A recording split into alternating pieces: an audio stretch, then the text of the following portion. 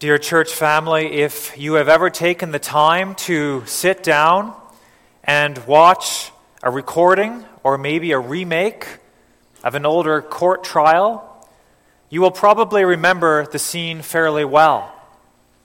There sits the judge at his desk with his gavel beside him,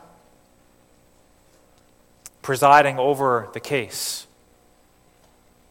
And then usually off to one side is the prosecuting lawyer making his case. And then off to the other side, likely, is the defendant with the defense lawyer.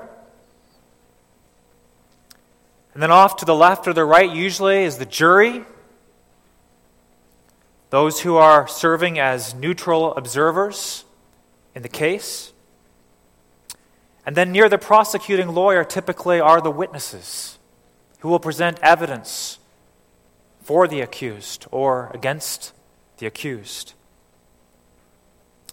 As an example of this, perhaps some of you have seen the court trial, the recordings of the court trial of a man named Adolf Eichmann back in the 60s. You can find those recordings online. That court trial was one of the most widely publicized court trial of its day. Adolf Eichmann was one of the masterminds behind the Holocaust. And as that court trial took place, the whole world effectively had its eyes on that trial. And the court case was conducted accordingly, with sobriety, with seriousness. The whole world was watching. And as we come to the beginning of the book of Isaiah here this evening, we find a similar court case, but a court case on a far grander scale. It's the court case of the Lord God against his covenant people, Israel. And Isaiah, who pens these words and speaks in this passage, is standing as God's mouthpiece. In fact, Isaiah's role, as we will see in this passage, is to act effectively as the prosecuting lawyer against Israel on behalf of God, while at the same time serving as the court herald for the court proceedings. And his primary role was to present before Israel four things. One, the evidence that was set against them. Two, the current verdict against them, which was guilty.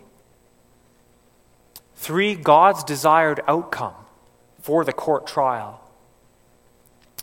And then four, what they needed to do in order to receive a favorable outcome.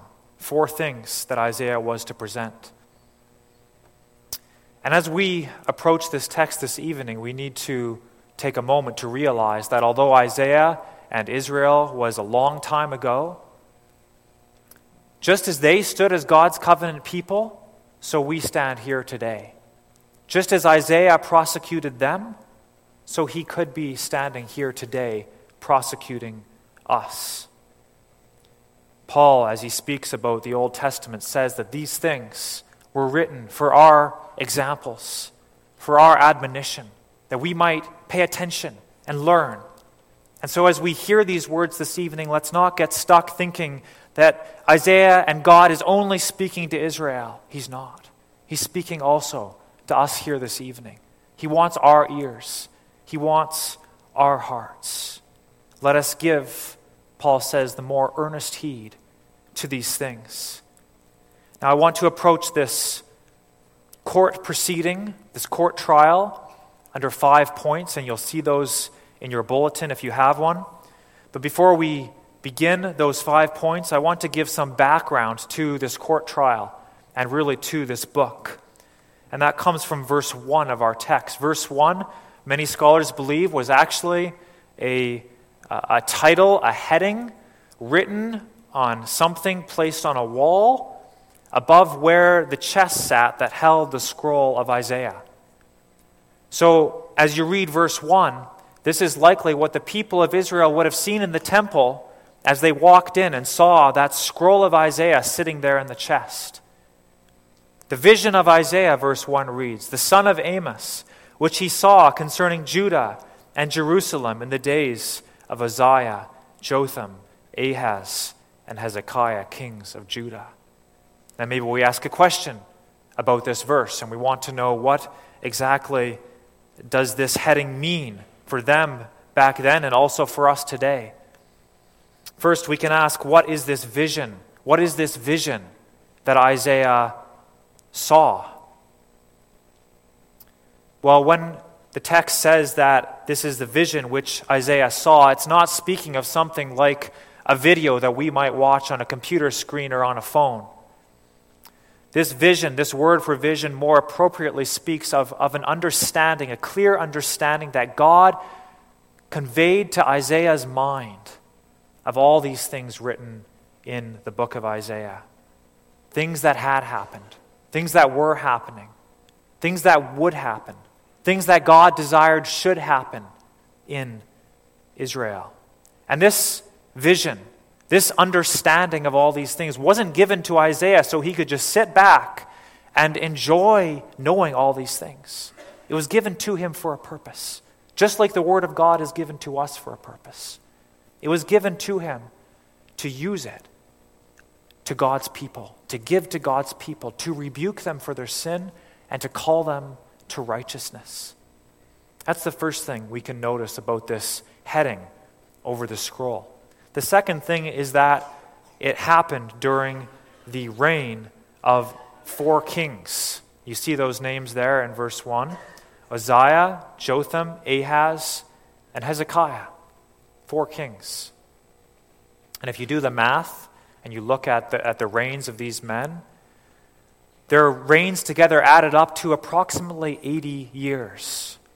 A long vision, a long court case. Now, today, we listen to the news and we hear of long court cases too. And sometimes those court cases are elongated because there's a lack of evidence. They just can't solve the case. Or sometimes there's lawyers who are being paid to sit there and use all the loopholes in the law to prolong the case indefinitely. Or sometimes the court itself is just inept. It can't finish what it's trying to do. Sometimes there's a broken justice system that doesn't want to finish what it should be doing. But this court case of Isaiah, this court case of God versus his people, does not go on for this length of time because there was a lack of evidence or because the court was inept. The evidence was clear. God was the judge. This court case went on and on and on for one reason and one reason only. And that is because of the long-suffering patience of God. God was here in the book of Isaiah really keeping his word to Moses so many years earlier. You remember when Moses was on the Mount Sinai, and the Lord was revealing himself to Moses. And we read in Exodus 34 that the Lord passed by before Moses, and how did he reveal himself to Moses? Did he reveal himself as a quick-tempered God? No. The Lord God, merciful and gracious, long-suffering, and abundant in goodness and truth. That's why this court case could go on for so long. And that's why the Lord's court cases in our lives go on also, isn't it? Not because the evidence isn't clear, but because God is gracious. God is patient, waiting, calling for us to turn to him. And this is what he did to Israel. Year after year, king after king, over and over and over again, he called, repent, repent. Just think of them. They're delivered out of Egypt. An incredible deliverance. A deliverance that if we could see today, I don't know what our reaction would be. The Red Sea parted in front of you a whole nation, and you travel through on dry ground. Incredible. And yet, what happened after that, shortly after that? Moses goes up into the mount to receive the law of God, and then the golden calves. And then they're rebuked for that, but then there's the murmuring and there's the complaining. And then they're rebuked for that, and many die, and they wander for 40 years, and then they come to the promised land, and eventually they enter into Joshua, but once again, there's sin, there's unbelief. There's the time of the judges, where every man did that which is right in his own eyes. There's the time of the kings, some good, but many not so good.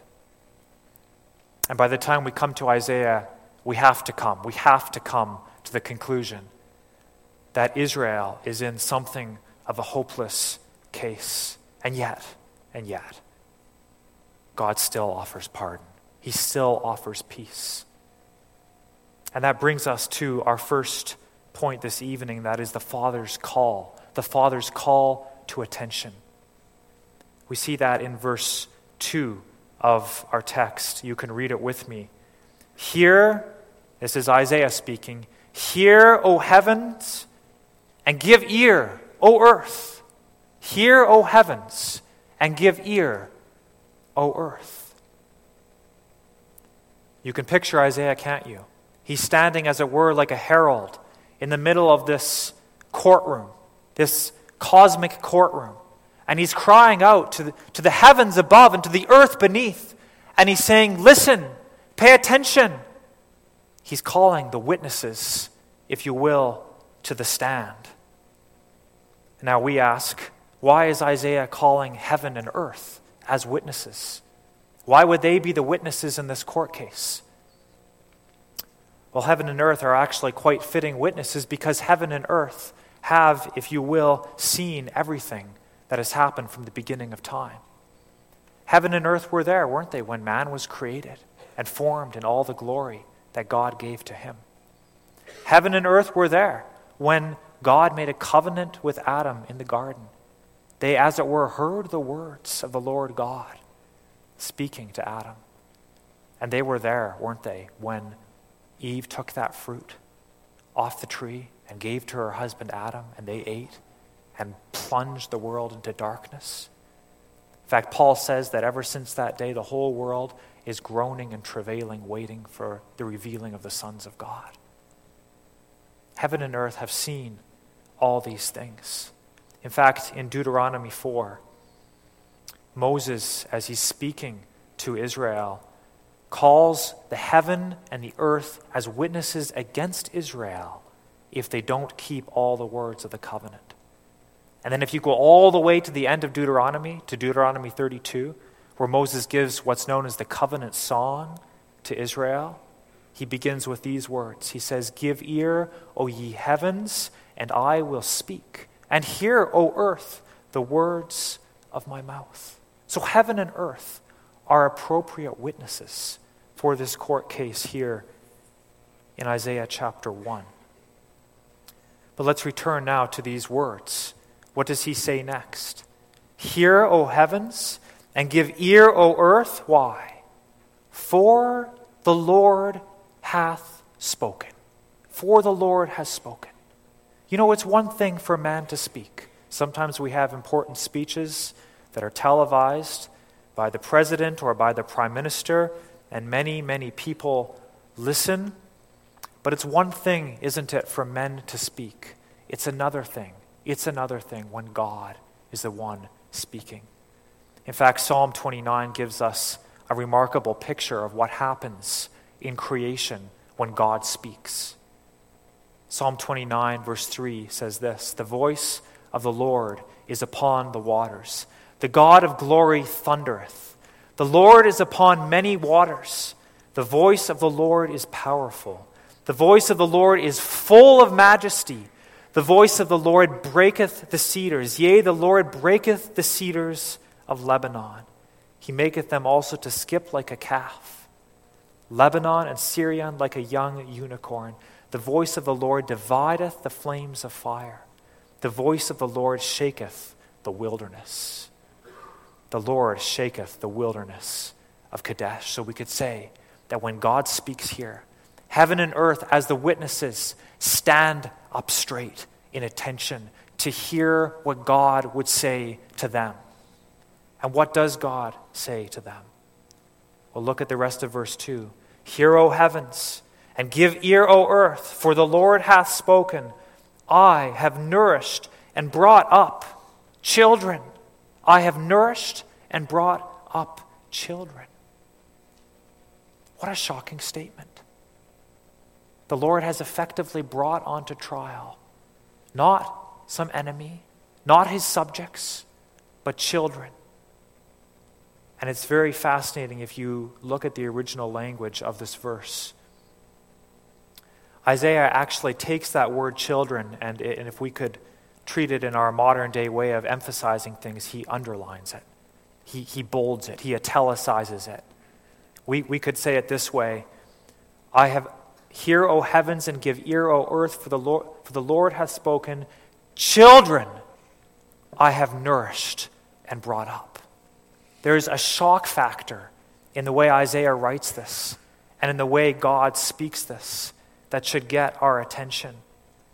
Now, why does God bring children? Why does God bring his children into this courtroom? What has brought matters to such a place? Well, we see that very clearly, don't we, in the rest of verse 2. I have nourished and brought up children, and they have rebelled against me. They have rebelled against me. Now, we hear about rebellion often in our culture, don't we? And we experience it often. In fact, it's somewhat commonplace. Maybe we pay very little attention to rebellion because it's so commonplace. And yet, the Old Testament actually describes rebellion as the sin of witchcraft. And witchcraft is a sin that's punishable in the Old Testament by death. And then this rebellion that God is speaking about is not something like a citizen speeding along a road above the speed limit and getting caught by a police officer, or a student misbehaving in class. That's not the relationship that's being got at here. The relationship is a relationship between a child and a father, a familial relationship, a close relationship. This is a rebellion that is the deepest and worst kind of rebellion that one could possibly have. This is a rebellion of a child going from very young age into the young teen years, to the older teen years, to young adulthood, looking at God, looking at their parent and saying, I want nothing to do with you. We could even say that this is a child slapping their parent across the face. I want nothing to do with you. Or Israel slapping God across the face. I want nothing to do with you. And if we think about this rebellion, we need to ask a question, don't we? When God gives this courtroom cry, what kind of cry is it? How is he saying it? Is he saying it in a vengeful way? Is he saying it in a bitter way? Is he saying it in a distant way? Well, he really should be saying it in all those ways, shouldn't he? And yet we find out, as we go on through this text, that this is actually a father's cry.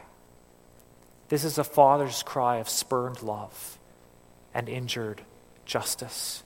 You see, Israel was God's covenant people. Israel was effectively married to God. They had covenanted with God. We read in Exodus 24, verse 3, when God came to Israel with all of his covenant terms, that they didn't respond by saying, we won't be your people. They responded with these words, all the words which the Lord hath spoken will we do. We will do it. We're in to the covenant. We've agreed. They had covenanted with God, and yet here they were. Rebellion, disobedience, year after year, generation after generation. And so God is calling them to account. He's, as it were, dragging them into the divine courtroom and saying, children I have raised up, but they have rebelled against me. But even in the middle of this, we see, especially as we look at the rest of Isaiah, that God is bringing this cry against them, even as the father of the prodigal son would have called for him to come home. That's the picture we get in Isaiah. Even in chapter 1, we read these words. Come now, says God, and let us reason together, saith the Lord. Though your sins be as scarlet, they shall be as white as snow. Though they be red like crimson, they shall be as wool. And then if you march all the way through the book of Isaiah, all the way to chapter 54, we read these words. Seek ye the Lord. Seek ye the Lord while he may be found. Call ye upon him while he is near.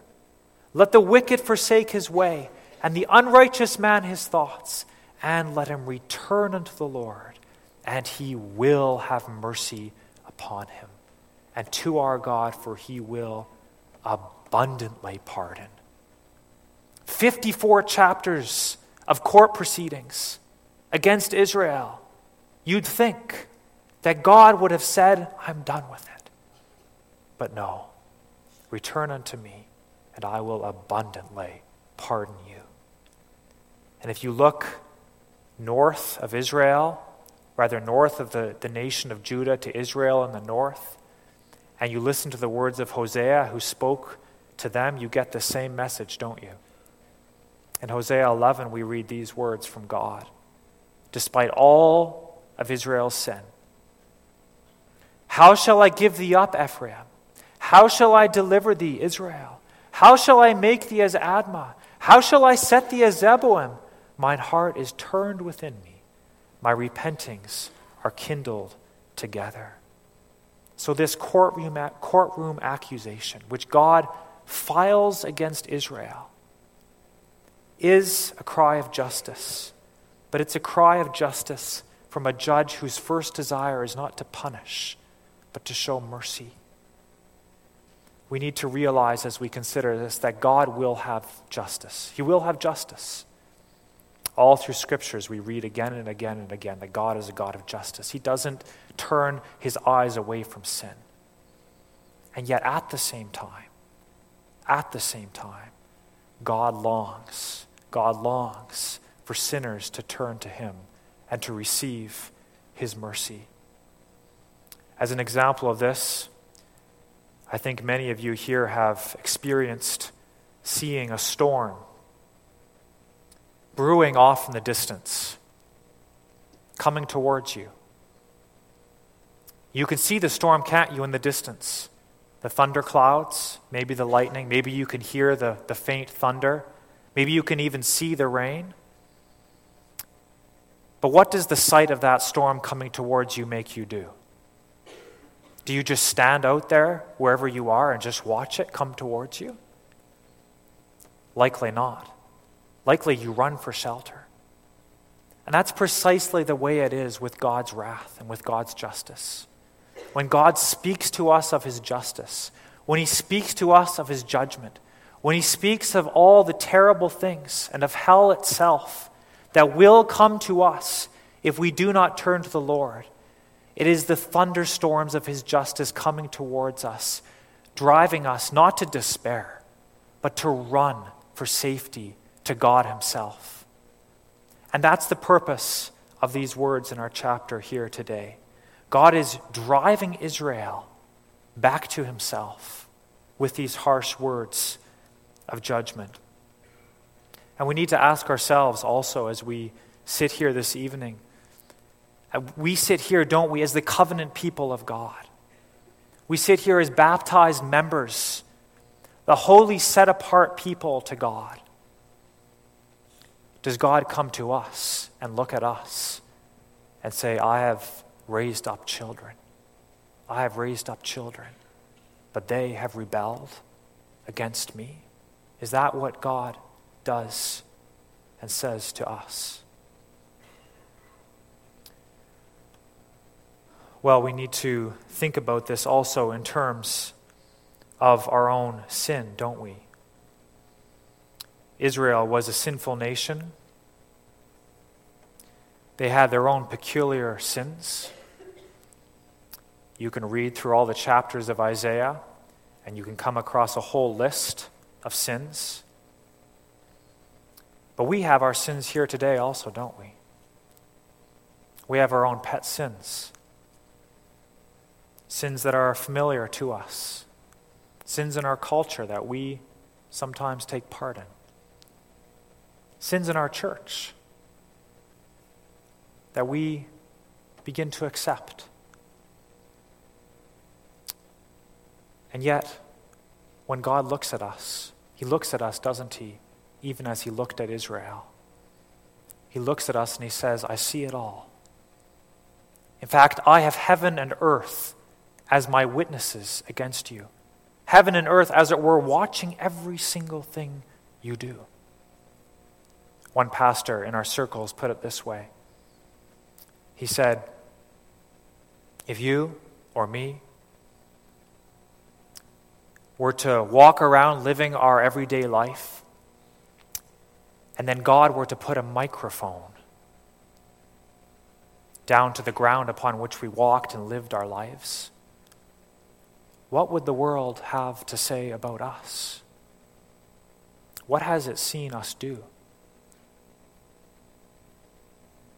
We need to answer the question honestly, don't we? In the book of Hebrews, we read these words, that all things are naked and opened unto the eyes of him with whom we have to do. If you go to the book of Ezekiel, you'll come across an interesting portion in Ezekiel 8, where there's these men who are sinning behind closed doors. But for some reason, they think that the closed doors are hiding them from the gaze of God. They say, the Lord does not see us. The Lord has forsaken the land. Is that how we think here today in our day-to-day lives? Do we go about our lives committing sins here and there because practically speaking, we believe that God does not see? But God does see. God does see. Remember those words that Hagar confessed in a different context, but so true for us today. Thou, God, seest me. She thought she was alone. But thou, God, seest me. Is God watching you here tonight? And what does he see? God knows what he sees.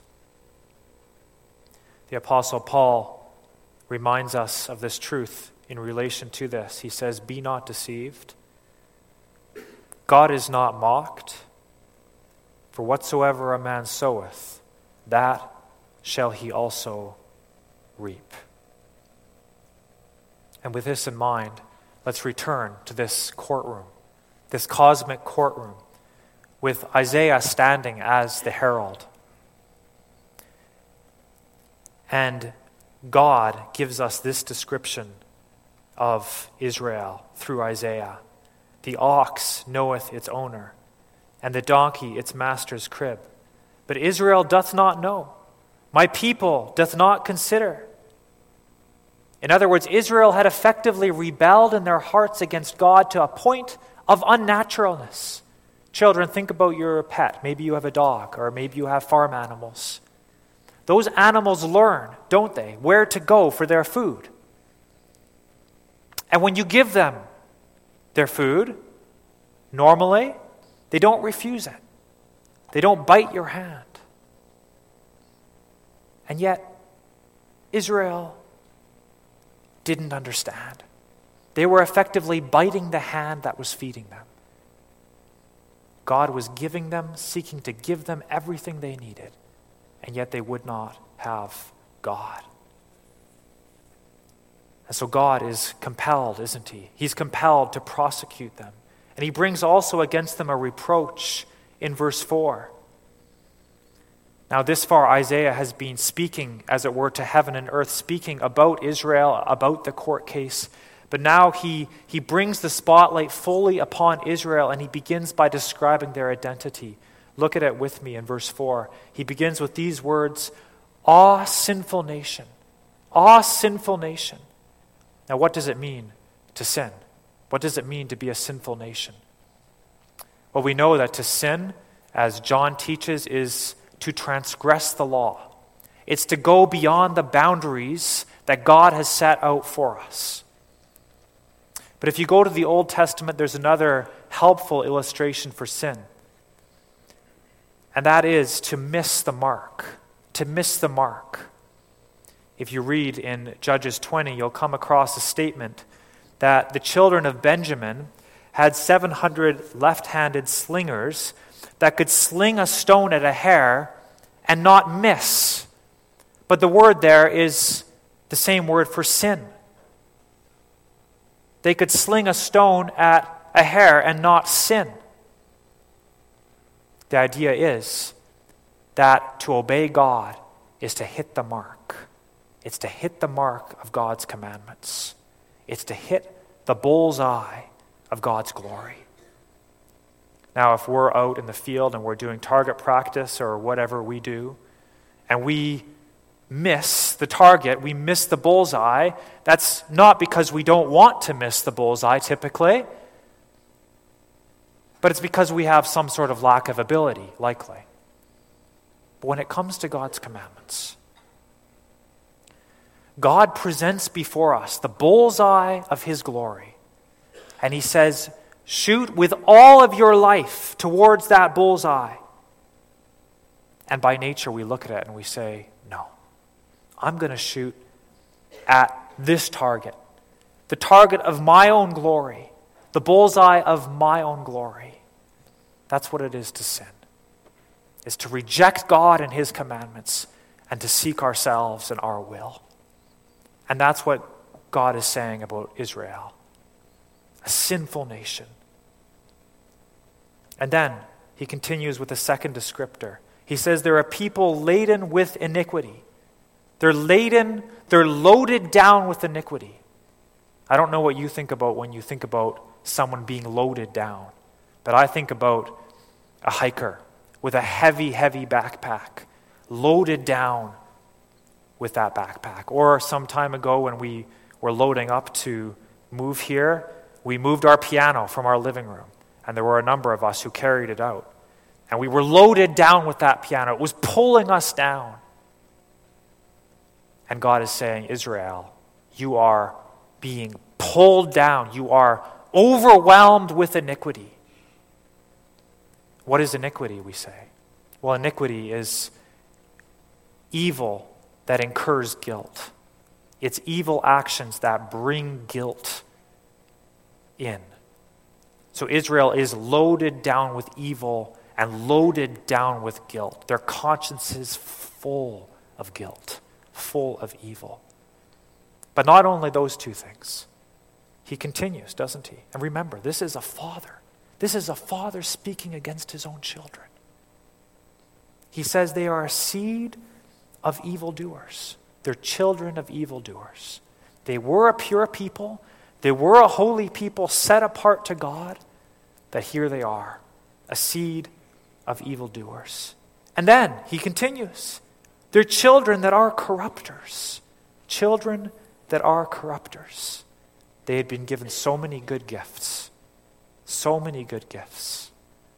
Paul in Romans 9 says that Israel was the nation to whom pertained the adoption and the glory and the covenants and the giving of the law and the service of God and the promises. And the list could go on.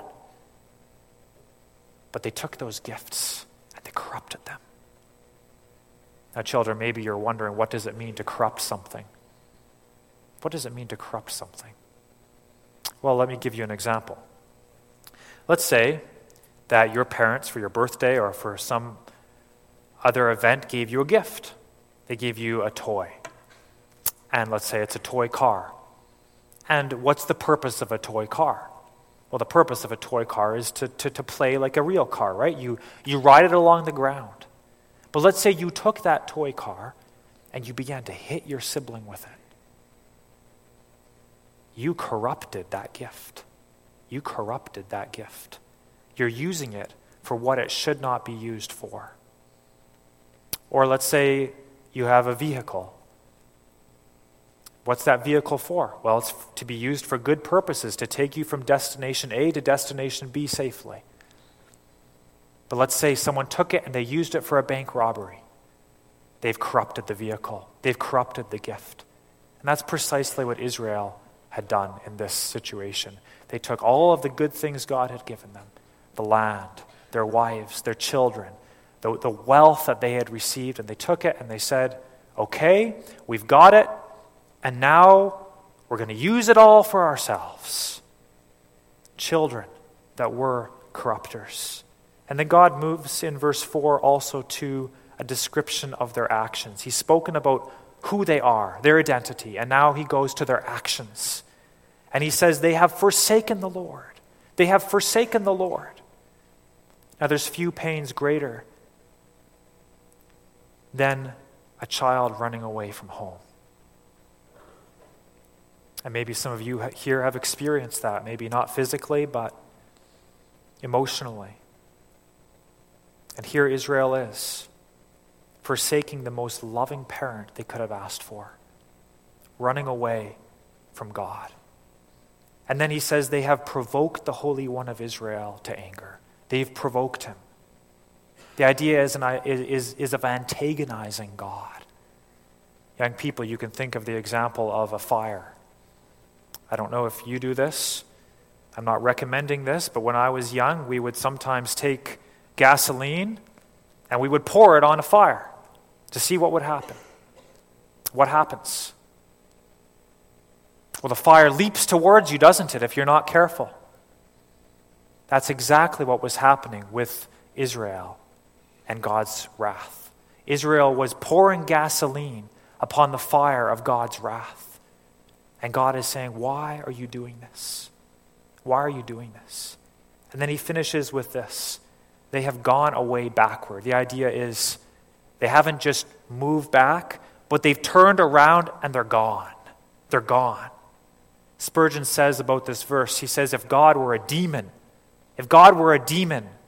man could hardly be more cold towards him. So this is Israel. Not a pretty description. They're rebellious. They're covenant breakers. They're sinful. They're foolish. They're bowed down, laden under with iniquity. And quite honestly, if we were in that position, if we were in God's position, looking at our children doing these things, we would probably just end things right there. And God would have been entirely just to just say, I'm finished. I'm finished with this people. So much sin, so much rebellion. And yet, what do we see? We see that God continues. He continues with a plea, a father's plea.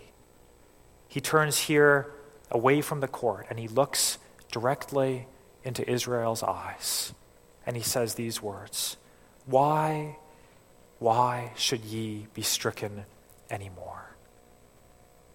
Why should ye be stricken anymore? Ye will revolt more and more. The whole head is sick, and the whole heart faint. From the sole of the foot even unto the head there is no soundness in it, but wounds and bruises and putrefying sores. They have not been closed, neither bound up, neither mollified with ointment. Your country is desolate. Your cities are burned with fire. Your land, strangers devour it in your presence, and it is desolate as overthrown by strangers. And the daughter of Zion is left as a cottage in a vineyard, as a lodge in a garden of cucumbers, as a besieged city. Now, we can't go into all the details this evening for the sake of time, but Israel is in a terrible, terrible place. They're full of wounds, infected wounds, a gruesome sight. And those wounds aren't being taken care of. And instead of going to the one that could care for them, they're turning their back upon him.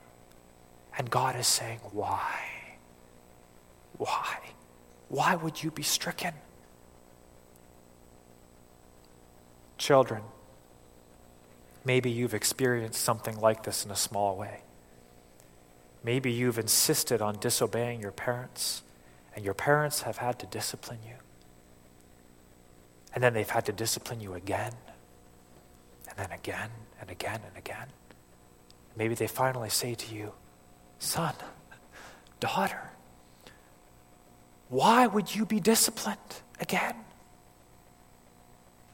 It doesn't give joy to a parent's heart to inflict pain upon a child.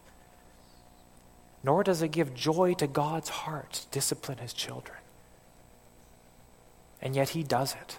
He does it to draw them away from evil, to take them away from destruction, to keep them from running headlong over the cliff that leads to hell. And as we look at our lives also as adults, we have to admit that God does this also in our lives, doesn't he? Sometimes he does bring painful circumstances into our lives. Sometimes we don't recognize it, but he does. And he afflicts us to teach us to come back to him, to come back to him. And maybe you are here this evening and you are in a place of discipline. Maybe nobody knows it but you. Maybe you don't even know it.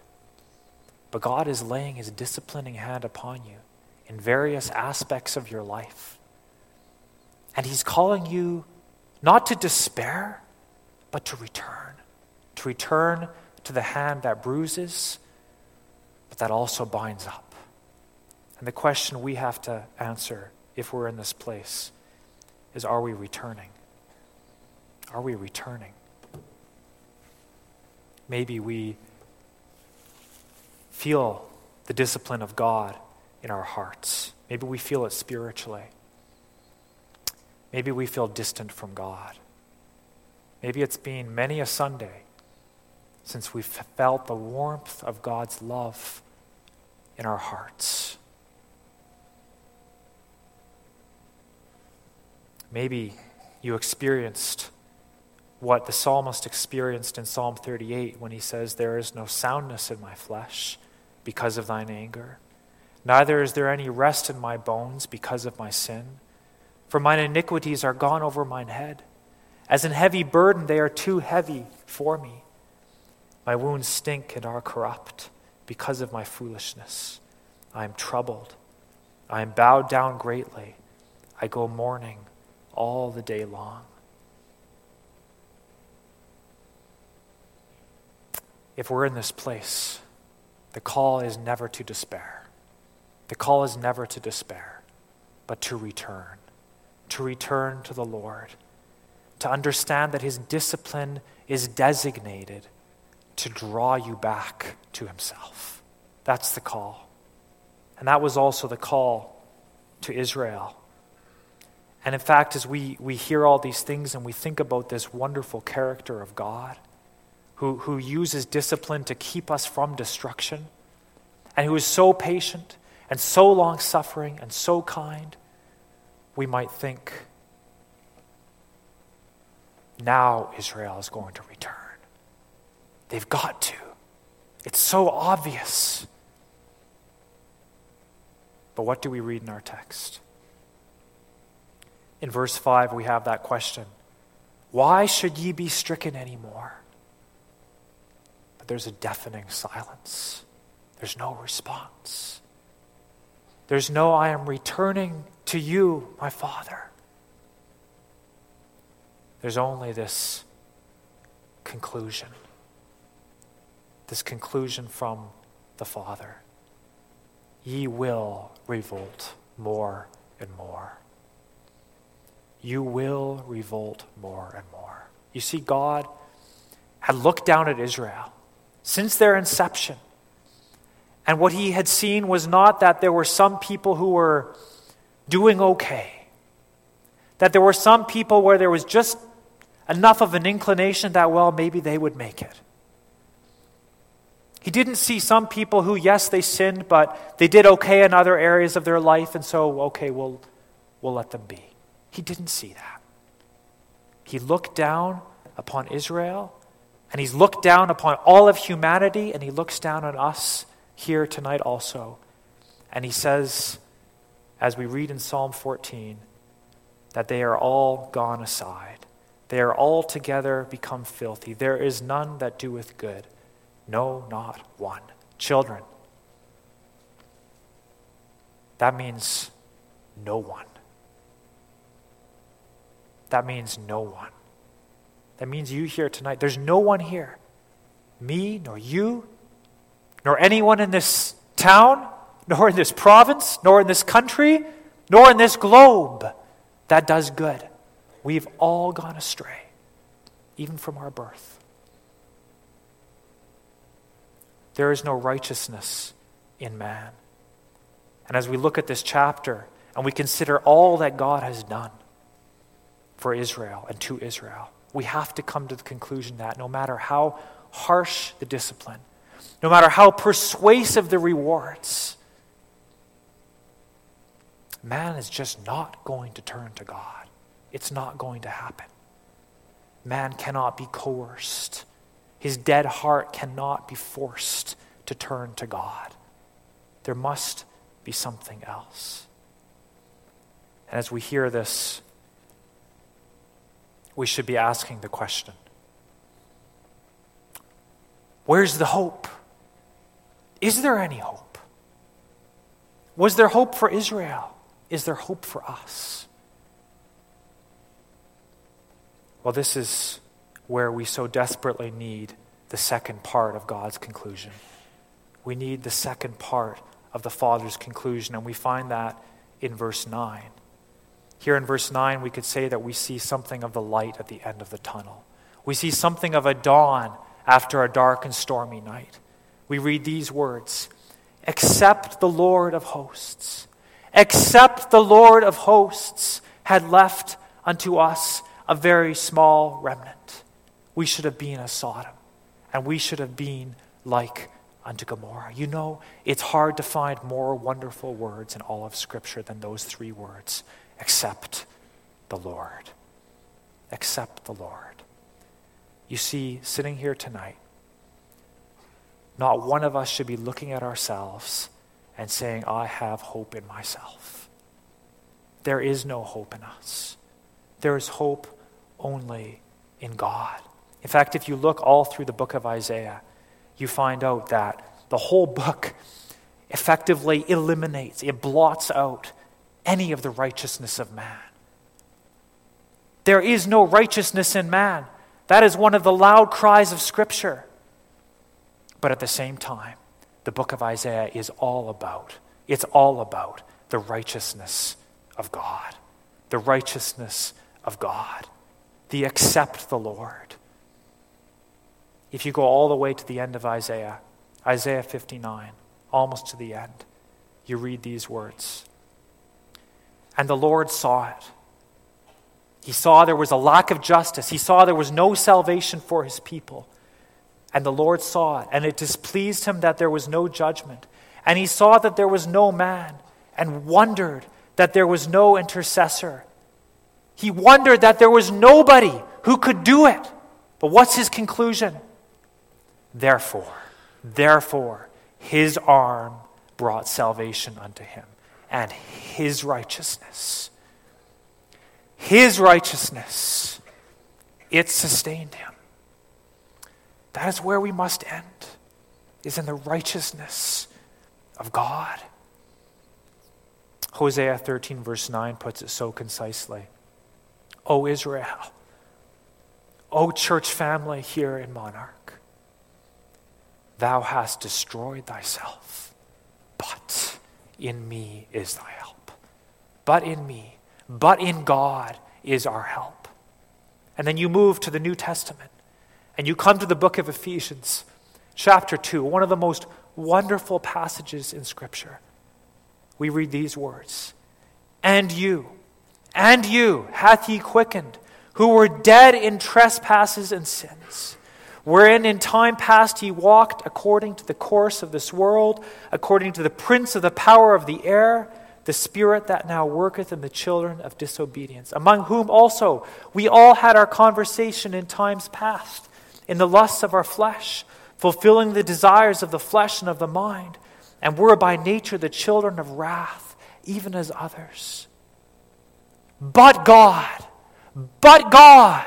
who was rich in mercy, for his great love wherewith he loved us, even when we were dead in sins, hath quickened us together with Christ. By grace are ye saved. That's the gospel. By grace. The righteousness of God. You know, when I was younger, and we had a Sunday school time after the morning service, I had an elder who would teach that Sunday school.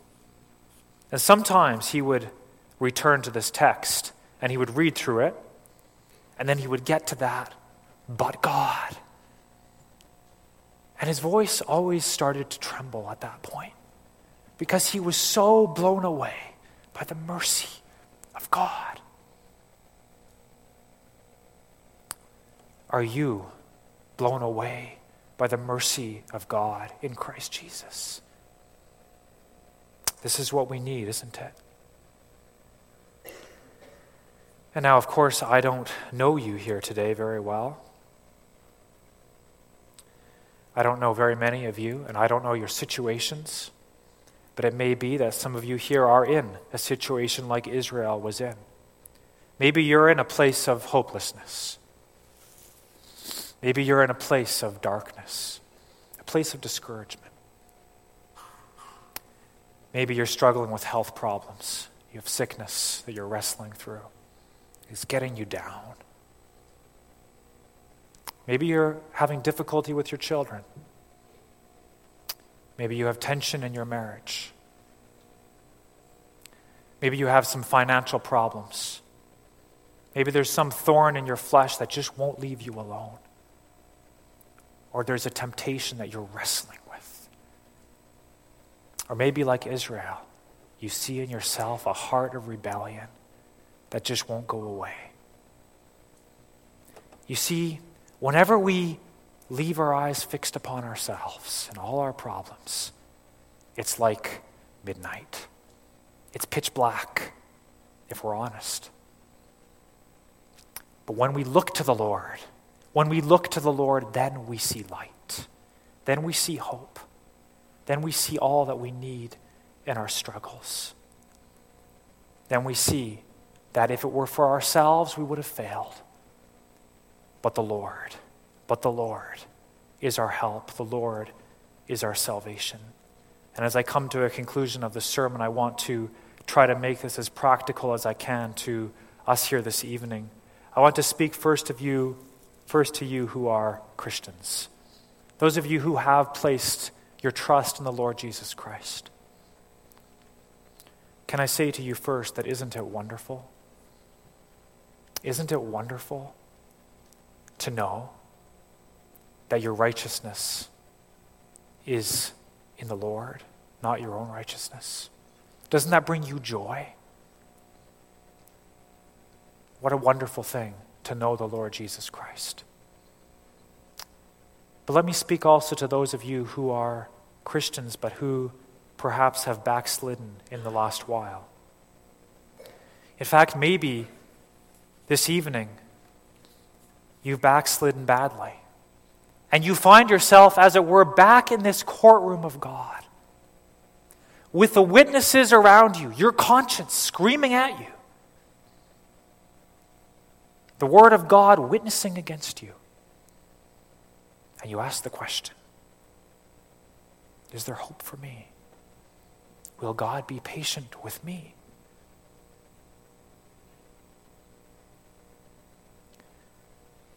Well, what a wonderful reality it is that when that judge of all the universe should look at us and slam that gavel down and say, the court case is closed, guilty as charged, the witnesses are dismissed. He waits. He withholds. Why? Why does God wait? Why does God withhold his judgment, even for backslidden Christians? It's because in that courtroom, you are not alone. You are not alone.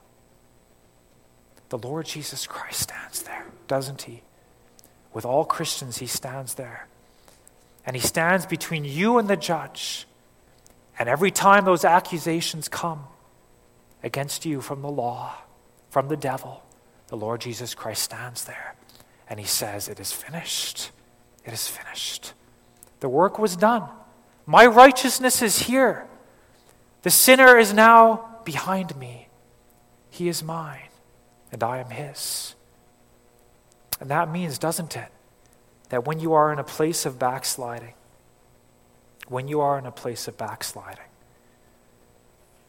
the call is never to despair, but to return to the God who owns you. To return. The Lord Jesus Christ does not dismiss you with coldness. He says to you, peace be unto you. Peace be unto you. Even in our backsliding. Even in our backsliding. He calls out. He stretches out his hands. And he reminds us that he took the punishment for us. Those holes in his hands don't disappear at different times in our lives. They're always there.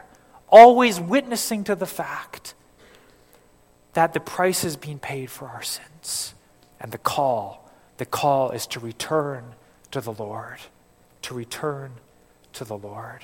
In Isaiah 40, God says these words to Israel. He says, fear not, thou worm Jacob, and ye men of Israel. I will help thee. I will help thee, saith the Lord, and thy Redeemer, the Holy One of Israel.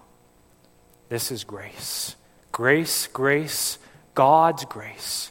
Grace that is greater than all our sins. And so if we're in a place of backsliding, we're in a place of deadness, don't despair. Go back to the Lord Jesus Christ. Say, Lord, I have fallen. Lord, I've fallen again. And we all do. Lord, my heart is cold again.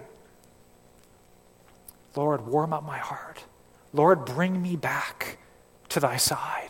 Teach me, Lord, again what it is to rest and to trust and to obey the Lord Jesus Christ.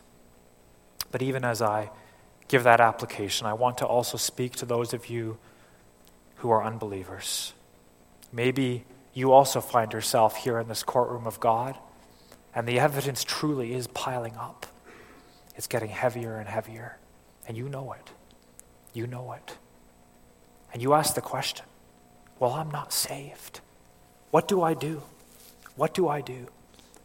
Well, the advice is very simple. The advice is so simple. The advice is to take your eyes away from yourself, to turn and look full in the face of the Lord Jesus Christ, and to take all of your fears, all of your sins, all of your doubts, all your lack of faith, lay them at the Lord Jesus Christ's feet and say, Lord, I cannot do it. It is thy righteousness and thy righteousness only. And trust in the Lord Jesus Christ. And you will be saved. Isn't that the cry of Scripture? Isn't that the gospel? Isn't that why we're here today? Because if we trust in the Lord Jesus Christ, we will be saved. If it wasn't that way, we would not be here today. In fact, the world would not exist. There would be no purpose. But the gospel stands sure. The gospel stands sure. Trust in the Lord Jesus Christ, and you will be saved. Cry out with Peter. Children, you remember that scene where Peter walks out onto the water at the command of the Lord? And he begins to sink as he looks at all of the waves around him. What does Peter say?